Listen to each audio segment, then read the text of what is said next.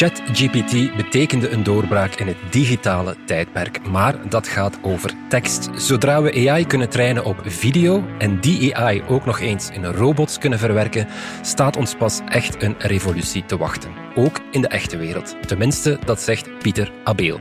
Voorts hebben we het over waarom pipi geel is, wat we moeten onthouden van de technologiebeurs in Las Vegas en waarom het glas van de toekomst hout is. Transparant hout, jawel. Het is vrijdag 19 januari en van de Standaard is dit Bits en Atomen.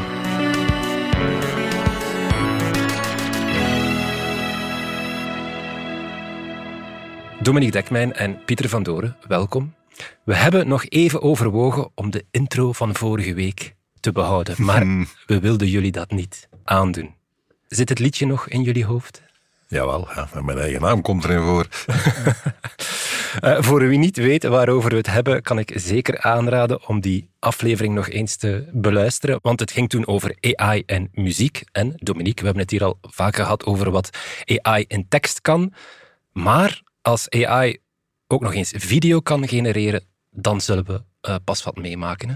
Ja, precies. En dan zijn we weer reclame voor onszelf aan het maken. Soms zijn we toch wel een beetje.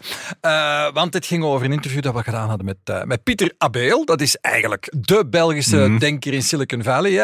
Hij zit eigenlijk aan de Universiteit van Berkeley. Dat is strikt genomen niet echt Silicon Valley. Maar het is wel Californië nog. Hè? Maar dat is wel daar de man die zit in het hart waar al die AI aan het gebeuren is. En zijn specialisatie is robotica. En dus als ik hem dan vraag van wat is nu het volgende dat met AI gaat gebeuren, dan kan je verwachten dat hij zegt van ja, nu zijn de robots aan de beurt. En dat zegt hij ook.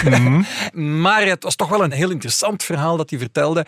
En ik dacht dat moeten we toch ook wel aan de Bits en Atomen luisteraars eens vertellen. Dus één ding dat hij vertelt is ja, dus we hebben die taalmodellen gezien. En we noemen ze nog altijd taalmodellen, omdat ze gevoed worden door hoofdzakelijk taal. En hij legde dan uit, ja, dat is zo'n in totaal alle bruikbare tekst op het internet zit daar ongeveer in. En dat is zo'n 10 terabyte aan tekst. Veel. Maar wat er niet in zit, is video of heel weinig. En ja, Google en OpenAI experimenteren wel met een beetje video. Maar wat Pieter Abeel zegt is van nee, we moeten massaal video eraan toevoegen. En dan, zegt hij, dan gaan die AI-systemen zoveel slimmer worden. Dus al die domme fouten die taalmodellen nog maken, hebben volgens hem eigenlijk in wezen te maken met het feit dat dat ding niet echt goed weet wat er in het echt tegenover staat. Dus hij praat maar wat. Hij papegaait een beetje wat hij dan in teksten gelezen heeft, maar weet niet echt hoe de wereld in elkaar zit. Laat hem dan video verwerken. En hij zegt, nee, je moet nog eens al verder gaan dan dat. Zoals dat die taalmodellen eigenlijk heel veel tekst gelezen hebben en leren het volgende woord in een tekst te voorspellen. Hij zegt van, je moet die AI-modellen dwingen om de volgende frame, het volgende beeld in een video en zelfs de volgende 5 of 10 seconden in een video te voorspellen. Moet gigantisch wat rekenkracht vragen. Als je dat kunt, zegt hij, dan heb je eigenlijk de fysieke wereld helemaal in je greep. Dan begrijp je eigenlijk hoe de wereld echt werkt, dan doen die taalmodellen niet. En daar is inderdaad, Pieter, maar een echt probleem mee, want die bestanden zijn al zoveel groter dan gewoon tekst. Maar je hebt om ze te verwerken ook nog eens veel meer rekenkracht nodig. En zegt Pieter Abeel, hoeveel meer? Hij zegt 1000 keer krachtigere computers. En toch zegt Pieter Abeel, als we aan de huidige snelheid blijven versnellen, dan over een jaar of 10 lukt dat wel. En hij zegt, als we eenmaal grote hoeveelheden video aan die taalmodellen toevoegen, zegt hij, dan gaan ze plots die domme fouten niet meer maken. Ja, want in het interview gaf hij een eenvoudig, maar wel een treffend voorbeeld van wat een taalmodel nog niet goed kan. Ja, dat is een heel bekend voorbeeld. Hè? Ik geloof dat alle taalmodellen nog altijd die fout maken. Dus als je vraagt aan een taalmodel, ik heb 5 hemden gedroogd in de zon en dat duurde 2 uur. Hoe lang duurt het dan om 10 hemden te drogen? 4 uur. Die taalmodellen gaan allemaal zeggen 4 uur. En dat heeft ermee te maken dat ze niet echt weten in hun hoofd van ja, waar zitten die hemden dan? En het idee dat je ze tegelijk zou kunnen drogen, komt niet in ze op. Ja, één vrouw kan een kind dragen in 9 maanden en 2 vrouwen kunnen dat in 4,5 maanden. Dat soort redeneringen. Maar daar ga je ze niet op hebben, want die AI-modellen leren alleen uit tekst. Als het ergens natuurlijk opgeschreven staat, en dus dit specifieke probleem ook van die hoe lang duurt een zwangerschap, maar ook hoe zit het met dat drogen van kleren in de was. Als je dat specifieke probleem in tekst uitlegt, en dat zit in het trainingsmateriaal van het volgende model, dan zal GPT-5 of GPT-6 natuurlijk daar niet meer in trappen. Maar dat wil nog altijd niet zeggen dat die echt zich de hele wereld kan voorstellen. Het gaat maar om Pieter begrip, Abel hè. zegt, en dat is super interessant, dus op het moment dat ze dat wel kunnen, dat ze die video kunnen voorspellen, eigenlijk, een volgende frame video, kun je niet alleen fantastische video's maken, want je hebt dan, je moet dan geen camera meer hebben, dan kan je echt levensechte video genereren, wat nu niet kan. De gegenereerde video ziet er echt belabberd uit. Maar hij zegt, dus ook dan ontsluit je de hele fysieke wereld eigenlijk voor automatisering. En hij ziet dan een sprong naar waar nu eigenlijk we alleen maar praten met die chatbots. Hij ziet dan AI in robotvorm. De huidige robots, die kun je wel in een autofabriek inzetten, waar dat precies datzelfde schroefje aan precies datzelfde wiel moeten schroeven. Dat lukt wel. Maar als dat schroefje ook maar een centimetertje meer naar links of naar rechts moet, of dat wiel staat niet helemaal juist, dan lukt het al niet meer. En daar proberen we nu voorbij te geraken. En dat is eigenlijk het vakgebied van die Pieter Abel. Hoe leer je robots om iets te doen? En hij zegt, we zijn nu al heel wat beter erin. Hij levert nu AI-software om robots in een magazijn te laten spullen op de juiste plaats zetten. En als die robot een blik groenten op de juiste plaats kan zetten, dan lukt dat ook met een pak hemdjes of een generieke doos of zo. Dus dat lukt al wel. Maar eigenlijk hebben ze die video nodig om die robots de finesses te leren. Ze moeten ook naar video kunnen kijken.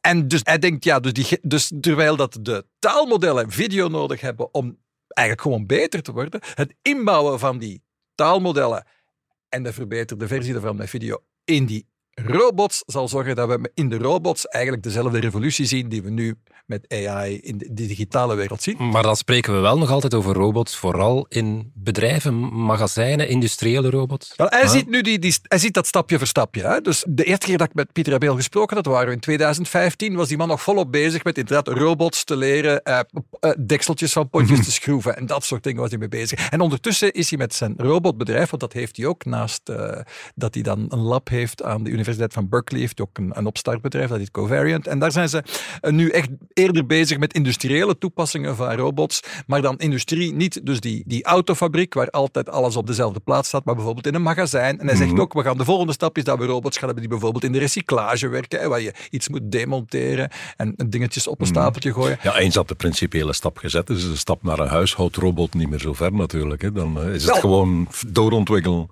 Wel ja, maar er is nog een hele weg te gaan. Dat zegt hij. Er is zoveel variatie in een huis en in de taken die je in een huis moet doen. Dus hij ziet dat nog wel een paar jaren ver. Maar vooral zegt hij ook, de prijs van die robots moet dalen. Want op dit moment een robot die eruit ziet als een mens, en dat wil zeggen, als je eruit ziet als een mens, dan heb je het voordeel dat je de trap op kan, de deurklink kan bedienen. Het huis is gemaakt voor mensen. Een huis is gemaakt voor mensen. En dus een goede humanoïde robot, een goede mensachtige robot, heb je eigenlijk op dit moment niet voor een redelijke prijs. Hè. Je hebt die fenomenale video's op YouTube van die robots van Boston Dynamics. Dat zijn dingen die een paar miljoen kosten.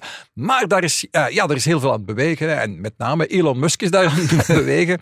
Want die probeert een humanoïde robot van $20.000 heeft hij gezegd te maken. De Optimus robot. Je zag deze week, ik weet niet of iemand dat gezien heeft op X, oftewel vroeger Twitter, een videootje heeft Elon Musk net gepost van een Optimus robot die een hemdje vouwt. En dan dat ziet er heel stuntelig uit. Het duurt ongeveer een minuut om dat hemdje te vouwen. Maar dat is verschrikkelijk moeilijk. Dat weet iedereen. Nu heeft hij ondertussen moeten toegeven van dat het eigenlijk een beetje getricheerd was. Want eigenlijk was de robot niet helemaal autonoom, zegt hij. Dus ik weet niet wat hij bedoelt, dat een mens dat was aan het aansturen. Maar hij zegt dat in de toekomst die Optimus die robot echt in staat zal zijn, heus waar, om een hemdje te vouwen. En dat klinkt voor ons redelijk belachelijk. Maar onder robotspecialisten geldt dat als een onvoorstelbaar strafkunstje. En dus dat zit er allemaal aan te komen. Elon Musk zit er met veel geld achter. En dat zei Pieter Abel ook. Dat zou kunnen tenminste de prijs van die robots al flink naar beneden halen. Wat betreft de software, want die prijs van dat gaat dan over de hardware van de robot. De software ervan vindt hij dat hij zelf best wel goed bezig is. En gelooft hij niet dat zomaar Elon Musk alles naar zich toe zal trekken. Maar dus hij gelooft dat we eigenlijk door het gebruik van die nieuwe generatieve AI-systemen in de robots, dat we daar wel degelijk de stappen gaan zetten die ons uiteindelijk wel bij die robot in huis gaan brengen. Als de prijs laag genoeg is en als ze inderdaad nog veel beter kunnen veralgemenen. Maar dat betekent eigenlijk maar getraind worden op nog veel meer data.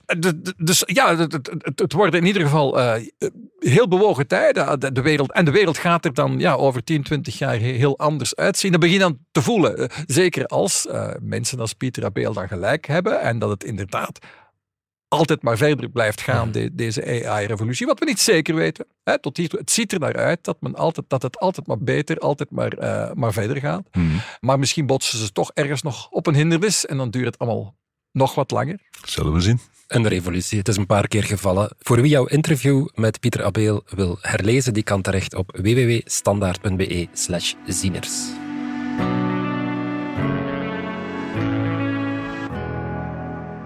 Pieter, het heeft woensdag gesneeuwd. Heb jij ooit al eens jouw naam in de sneeuw geplast? Ik moet bekennen, in mijn apenjaren is dat wel eens gebeurd, ja. Dan zie je goed dat pipi geel is natuurlijk. Ja, witte sneeuw en daar in gele letters wat je dan gedaan hebt. Ik dacht dat wetenschappers er al lang uit waren waarom dat zo is, maar blijkbaar nee, ik was dat niet het verschot daar geval. ook van. Ja. Iedereen die iets in de richting van geneeskunde studeert, die zegt nu ja, natuurlijk is pipi geel, dat komt door urobiline. En dat is een afbraakproduct van uiteindelijk van het ijzer in onze rode bloedcel. Is eigenlijk gewoon de roestkleur van ijzer die je daar zit in pipi. Wat is het probleem? Nu, het probleem is er wel degelijk. Want die rode bloedcellen worden in onze lever afgebroken. En nu ga ik een paar zware woorden moeten gebruiken hier en daar. Die wordt daar afgebroken tot bilirubine. Maar dat is oranje. Dat gaat via de gal onze darmen in. En uiteindelijk komt het eruit als urobiline. Ja. Onderweg zijn er een paar stappen gebeurd. Dus omdat daar de verandert nog iets. Ja. En de vraag is, hoe verandert dat? We wisten dat het veranderde. Die bilirubine wordt omgezet in urobilinogeen. En dat wordt weer omgezet in urobiline. Die laatste stap, dat wisten we. Maar hoe van je bilirubine, het galproduct, naar urobilinogeen gaat, behalve dat het gebeurde, wisten we niet. Waarschijnlijk ergens darmbacteriën of zo. Ja. We hebben er duizenden soorten in je darmen en de meeste kennen we niet eens. Laat staan dat we weten wat ze doen en hoe ze het doen. Maar we wisten dus niet hoe die stap gezet werd. En nu weten we het wel. Heel recent weten we dat wel. Het probleem was, als je met darmbacteriën wil werken, je moet die kweken. Dat is niet evident, want die houden niet van zuurstof. Dus je moet al speciale kweekomstandigheden hebben. Dan moet je de hele biochemie van die dingen gaan uitzoeken. En dan moet je kijken, als ik ze dat geef, maken ze dan iets anders als de beestjes die ik het niet geef. En dat vergt analyses en toestanden, een hele hoop gezeiks en gedoe. En nu zijn er jongens die gezegd hebben, we gaan dat eens op een andere manier aanpakken. We gaan gewoon van de hele darm alle DNA dat erin zit aflezen. Met de moderne machines is dat doenbaar. We gaan gewoon kijken in dat DNA. Zit daar DNA dat codeert voor een eiwit dat wel eens zou de stap kunnen zetten tussen bilirubine en urobilinogeen. Die reductiestap. En ze hadden dat ding al een naam gegeven. Dat enzym heet dan bilirubine reductase. Dat doet een chemische reductie. En inderdaad, in dat DNA vonden ze hier en daar stukjes DNA die codeerden voor een eiwit dat zo'n job zou kunnen doen. Eens dat je dat weet, is het heel eenvoudig om dan al die verschillende darmbacteriën te bekijken en te kijken wie dan doet wat daar nog moest gebeuren. En dat hebben ze nu. Ze hebben ondertussen 9 soorten darmbacteriën gevonden die in staat zijn om die reductiestap te doen. Ja. De meeste daarvan zijn van de Clostridium groep. Maar het is heel bizar. Sommigen in die groep kunnen het wel, anderen kunnen het niet. Dus er zijn nog wel wat details uit te vogelen. En terwijl we toch bezig zijn, wat we nog niet weten is hoe kaka bruin wordt. Dat begint ook bij bilirubine. Dat wordt dan omgezet in terug urobilinogeen. Dat weer omgezet wordt in stercobilinogeen. En dat wordt omgezet in stercobiline. En dat is bruin. Okay. Maar ook daar is er nog ergens een stapje dat we dus niet weten welk beestje het doet en hoe het dat doet. Dat is voor een volgende uitzending. Nu, hoe geel je urine is, hangt natuurlijk ook sterk af van wat je eet of drinkt. Hè? Ja, dat speelt mee. Maar de gele kleur zelf blijft van je rode bloedcellen komen. Ja. En de rest is dan, als je tomaten eet, zal dat misschien wat rooier zijn. Of als je heel veel water drinkt, zal dat wat bleker zijn. Maar de basiskleur komt van afbraak van de rode bloedcellen uiteindelijk. En hoe transparanter je urine, hoe gezonder je leeft? Dat wordt gezegd, het is een signaal dat je genoeg water drinkt in elk geval. Nu, kijken, zoals het dan in het oud-Nederlands heet, is een onderdeel van de geneeskunde dat zeer oud is. Hippocrates, de man van de eed van Hippocrates, die was al heel erg bezig met urine en wat je daar kon uit afleiden. Ja. En dat is een hele hoop. Ja, en 2000 jaar later doen we het nog altijd. Nog altijd.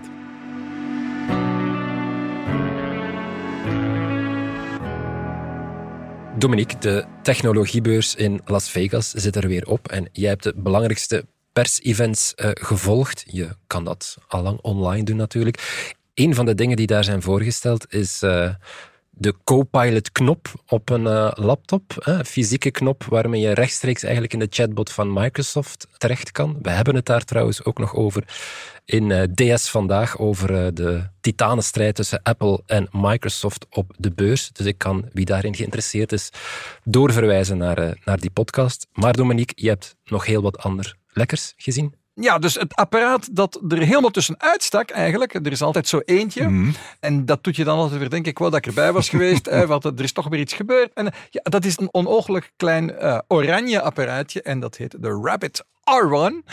En ja, het heeft uiteraard iets met AI te maken. Namelijk, het belooft eigenlijk een apparaatje te zijn dat met AI eigenlijk al je zaken zal regelen.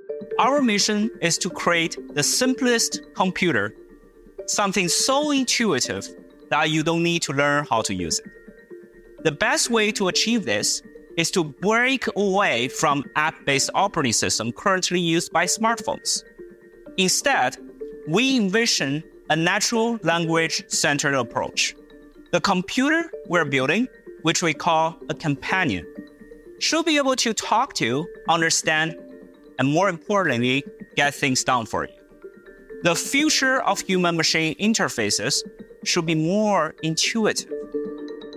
We hebben het hier enkele maanden geleden gehad over die AI-pin van Humane, heet dat bedrijf. En dat is dan een blokje dat je aan je hemd hangt en waar dat je tegen praat en die dan terugpraat en dan allerlei AI-dingen voor je doet. Wel, dit is hetzelfde idee, maar veel goedkoper. Dat Rabbit-apparaatje, ze hadden er blijkbaar 10.000 en die zijn op 1 dag uitverkocht. En de volgende dag hebben ze er nog eens 10.000 verkocht. Dus dat zijn natuurlijk hele kleine aantallen. $200, dacht ik. Ja, die prijs. Hè, dus $200. En je kan ze, in Frankrijk of zo al bestellen. In België nog niet. Maar ja, als het in Frankrijk kan, lukt het hier ook wel. Dus je zou ze meteen in principe kunnen bestellen. Dat is heel interessant. €200 durf ik daar nog eens keer op uitproberen. En wat krijg je dan terug eigenlijk? Ja, wat krijg je dan eigenlijk terug? Het is eigenlijk half zo groot als je smartphone. Dus letterlijk de helft van een smartphone. En het doet eigenlijk een aantal van dezelfde dingen als een smartphone. Waardoor sommige mensen dan zeggen, ja, waar heb je dan een apart apparaat voor nodig? Maar het werkt op een andere manier. Hè. Er is een knopje, je drukt op het knopje en dan begint hij te luisteren. Dus dat is dan weer het slimme. Het zit niet heel de tijd mee te luisteren. Hè. Zoals bijvoorbeeld een slimme luidspreker. Maar in wezen werkt het een beetje zoals die slimme luidsprekers die 4-5 jaar geleden plotseling heel populair Siri, werden. Alexa. Dus de slimme luidsprekers effectief, zoals de Echo, waar dan die Alexa of de Google, die heten nu de Nest speakers. Hè. Dus daar stel je een vraag aan, die kunnen een antwoord, maar je vraag moet wel heel juist geformuleerd zijn en je moet iets heel specifiek vragen. Anders dat begrijpt hij je niet. Een muziekje opzetten lukt wel. Dus die Rabbit R1 kan die dingen, als een slimme luidspreker, maar kan ook heel specifiek je eigen apps bedienen. Dus als je je muziek speellijst, hij kan aan je Spotify en kan binnen Spotify een bepaald muziekje voor je gaan opzoeken. Maar je kan ook via een Uber voor je bestellen of zo. En daarvoor moet je hem op een of andere manier toegang geven tot je apps. En hoe dat precies werkt en de indruk dat ze zeggen is van nee, je moet daar ons je wachtwoord van je apps niet voor geven. Maar ergens... Hoe kom je daar wel binnen? Ja. Ergens op een of andere manier moet je die wachtwoorden toch wel gegeven hebben. Dat moet al je apps moet je dan op een speciale website dan gaan registreren, zodat je dan Rabbit daar toegang toe geeft. Dus eigenlijk gebeurt een flink stuk van die dingen toch ergens in de cloud. En dus ja, hoeveel zit er eigenlijk in dat apparaatje dat je vast hebt versus hoeveel gebeurt in de cloud? Niet zo duidelijk. Het chipje dat in dat ding zit is een 5 jaar oude chip die je ook nog in sommige smartphones aantreft, maar dan wel smartphones van de prijscategorie onder de €100. Dus echt de allergoedkoopste smartphones hebben die chip die in dat ding zit. Wat je voor die prijs ook zou verwachten natuurlijk. Ja. Maar ik bedoel, daar mag je geen mirakels van verwachten. Maar dat chipje op het toestel zou wel de intelligentie hebben om eigenlijk die apps te bedienen. Dus voor jou operaties binnen die specifieke apps, of dat nu Uber is of Spotify. Ze hebben niet zo heel veel voorbeelden gegeven, maar in jouw apps kan die dan iets regelen. En ik neem aan dat die dan al die assistententaken, zoals een e-mail, iets op je agenda zetten en zo, dat zou allemaal ook wel moeten lukken. Dus hij doet eigenlijk op stemcommando wat je voorheen met je vingers moest doen. Ja. En dan is nog altijd de vraag van, kan dat dan niet gewoon op je smartphone? Zou er dan geen Rabbit R1 app op je smartphone kunnen zijn? En eenmaal dat je die gelanceerd hebt, kun je er zo tegen praten. En dan is het antwoord natuurlijk, ja, natuurlijk kan dat. Ze proberen het nu even anders, in een ander format. Want het echte voordeel van effectief een toestel te hebben dat maar half zo groot is als je smartphone, dan zou ik zeggen, van, koop dan zo'n opvouwbare smartphone. Ja. Want die is ook wel half zo groot. Ze stellen het voor alsof die smartphone dan niet meer nodig is natuurlijk. Ja, maar dat gelooft niemand. Nee, dat zeggen ze dus niet. Ze zeggen, en dat zeiden die mensen van Humane ook, met hun AI-pin, het kan jouw smartphone nog niet vervangen. Dus ze hebben duidelijk die ambitie wel. En dat is ook logisch. Iedereen zoekt naar het volgende, naar de smartphone. Maar op dit moment is het iets dat je ernaast hebt. Ja, en dan moet je een goede reden hebben om het te doen. En een hele goede reden kan gewoon zijn, het kost maar zo weinig. Laten we eens proberen. Laten we dat eens proberen. En dat is nu eigenlijk het argument van die Rabbit. Plus, het ziet er echt wel superleuk uit. Het heeft dus zo'n klein oranje vierkantje eigenlijk. En dan, maar dan heeft het om totaal onduidelijke reden een scrollwieltje. Maar het ziet er allemaal heel aardig uit. Het is echt uitgekiende design. Het ziet er eigenlijk gek genoeg retro uit. Ja, ik vind het zo wat jaren 90 vibe of zo. Ja, zo'n beetje zoiets alsof het een soort Tamagotchi-achtig ding is. Dat is lang geleden. Dus het wil ook duidelijk aan jongeren appelleren. Het is gewoon onverwacht. Tenminste, dat het die vorm heeft. Het speelt in op de hype van het moment, namelijk AI en generatieve AI. En hoe gaan we dat dan in ons leven precies verwerken? Het is daar een mogelijk antwoord op. Het doet een aantal op zich nuttige, interessante dingen. De vraag is of het die dan echt zoveel beter doet dan je smartphone. Sowieso die AI, ergens op welke manier gaan we er eigenlijk mee praten? Waar gaat die zitten? Dit is op zich niet zo'n dom idee. Een klein apparaatje, ja. In de gaten te houden, oké.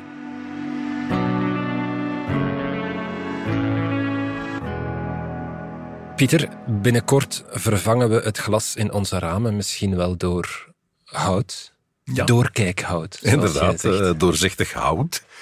Het begint te komen, we zijn nog niet zo ver. Er is, voor zover ik kan achterhalen heb, 1 bedrijfje in Frankrijk dat het effectief levert. En die leveren het aan de auto-industrie vooral.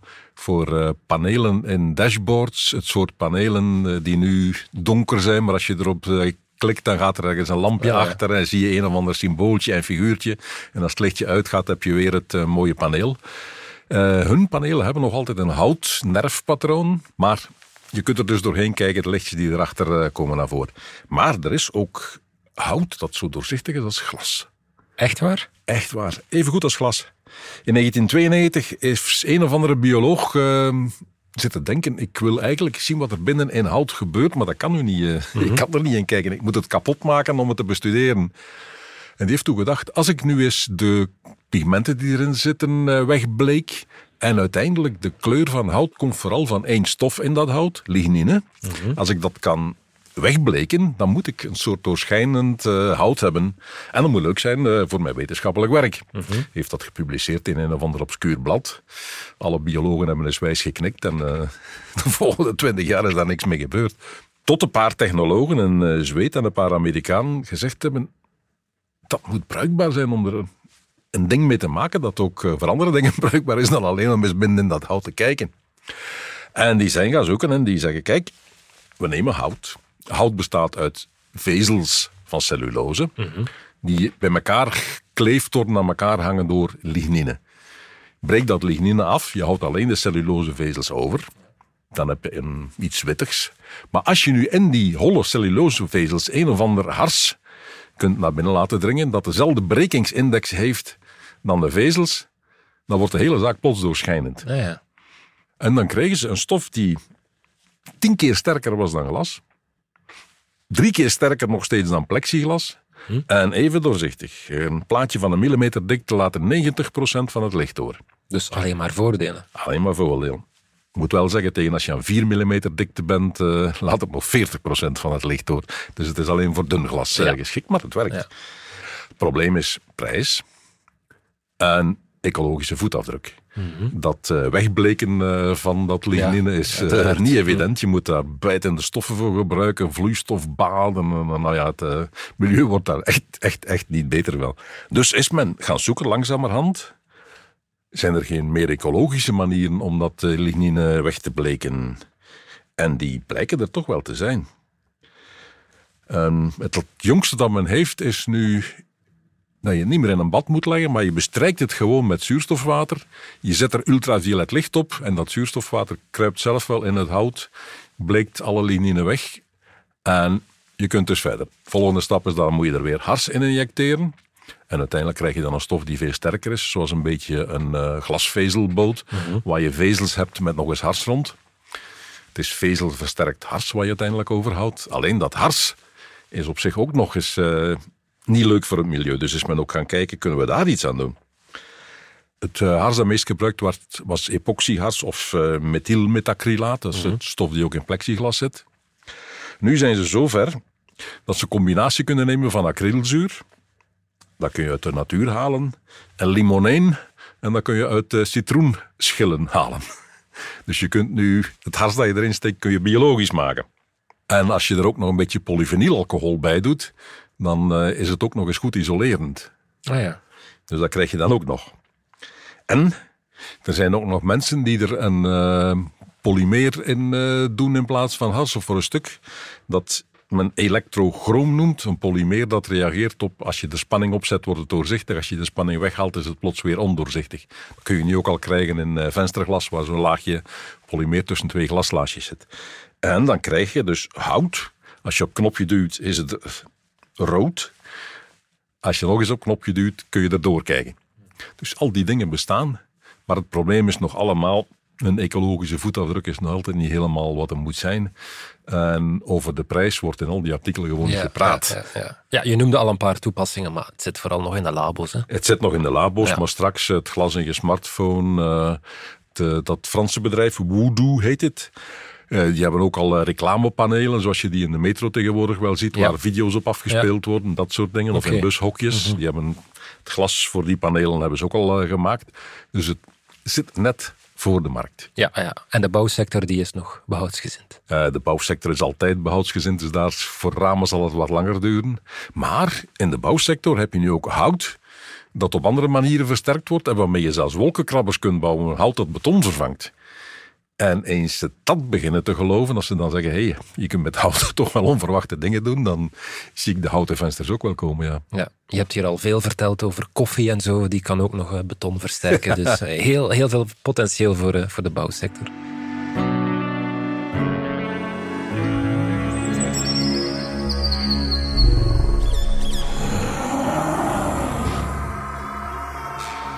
Pieter, het beest van de week is een kever, als ik het goed voor heb. En een hele bekende, want Guido Gezelle heeft er nog over geschreven. En Wilferdi maakte er dit nummer over. En het krinkelende, winkelende waterding met zwarte kapoteken aan. Het stelde en rechtte zijn oortjes flink en bleef daar een stondeke staan. Wij schrijven zo snel... Inderdaad, het schrijverke. De snelste waterloper die we kennen haalt 100 lengtes per seconde. Het schrijverke is de titel van het nummer, maar ook... Zo heet de naam van het beestje. Het beestje heet zelf ook een schrijverke, toch in het Nederlands. Hij haalt 1 meter per seconde voor een beestje dat nog geen centimeter groot is. En dat binnen een seconde zoefjes die 1 meter verder over de water zijn. Toch wel serieuze snelheden. En men heeft altijd gedacht, hij doet dat zoals een roeiboot of zoals een schaatser. Hij zet zich gewoon af tegen het water. Hij duwt met zijn voeten tegen het water en zelf gaat hij daardoor vooruit. Ja. Tot een van die wetenschappers zei, hé, maar wacht even. Hij gaat sneller vooruit dan zijn pootjes achteruit gaan. Dat kan niet. Mm-hmm. Als je je afzet, kun je zelf nooit sneller naar voren gaan dan je voeten naar achter gaan. En dan hebben ze een techniek ontwikkeld om onder water met ultrasnelle film te bekijken wat die pootjes eigenlijk doen. En dan zie je dat die inderdaad niet schaatst of niet roeit. Het is niet zich afduwen tegen het water. Die pootjes gaan naar onder en doen onder water hun werk. Ah, ja. En wat er gebeurt is, je moet je eigenlijk een scheepsschroef voorstellen. Als je zo'n schroef ziet, die is zelf, dat blad is gedraaid, dat is getordeerd. En die schroef maakt cirkels. En daardoor duwt het de boot vooruit. Wat dit beestje doet, is met zijn poot, hij zet die in dezelfde stand als zo'n scheepsschroef.